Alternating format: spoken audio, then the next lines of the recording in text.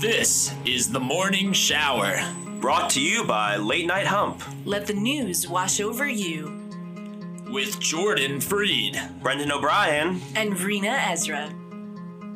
These are your shower headlines.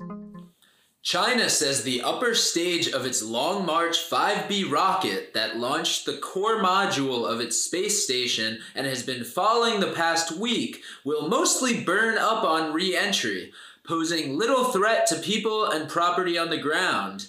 Ah yes, the same way a bullet mostly burns up through re-entry into your chest, posing little threat to people and property on the ground.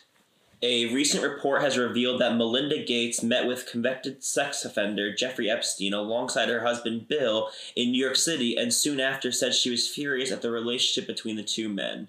Gates' friendship with Epstein, who for years was accused of molesting scores of underage girls, still haunts Melinda, according to friends of the couple who spoke to the Daily Beast this week in light of the pair's divorce announcement. With this bit of truth coming to light, I wonder how many people need to get divorced before we find out the truth we already know, that Jeffrey Epstein didn't kill himself. A gun-toting robber who was shot by an off-duty police officer as he held up a Newark barber shop was sentenced Thursday in federal court to more than 9 years in prison for the robbery, officials said. Come on, guys. If the punishment fits the crime, he should be off, because he already got shot. Let him pay for a couple of haircuts and let him be on his way.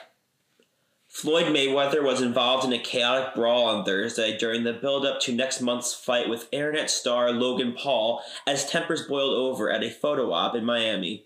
The undefeated 44-year-old former welterweight world champion reacted angrily at the Hard Rock Stadium after Paul's brother Jake grabbed his cap during a TV interview. Mayweather chased down the Paul brothers, and punches appeared to be thrown in a melee involving a scrum of security staff, with Logan Paul taunting Mayweather by referencing his 2011 domestic violence case.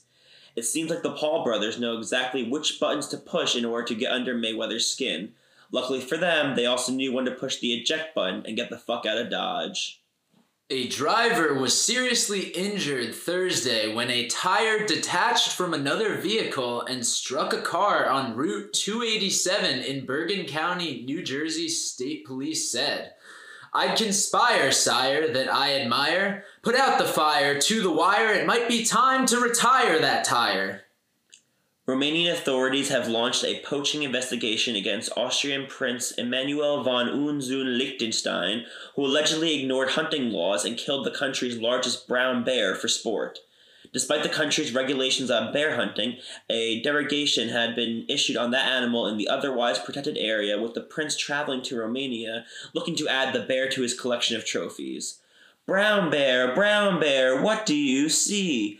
I see a little pussy-ass prince pointing a rifle at me. Hundreds of baby turtles have been rescued from storm drains at the Jersey Shore. Unfortunately, you'll be showering in turtle soup for weeks. A New Zealand activist who specializes in drawing large penises around the streets of Auckland has finally been threatened with legal action. Jeff Upson, who calls himself a road safety campaigner, estimates he has made about 100 lewd drawings on streets with potholes in the hopes that the phallic images will motivate officials to pave over them. It takes real balls to do what Upson did, making him a true, bona fide activist. Giant California condors are rare, but not at Cinda Mickles' home.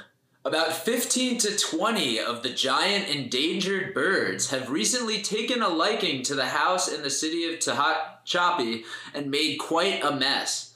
The birds have trashed the deck, ruining a spa cover, decorative flags, and lawn ornaments. Plants have been knocked over, railings were scratched, and there's poop everywhere.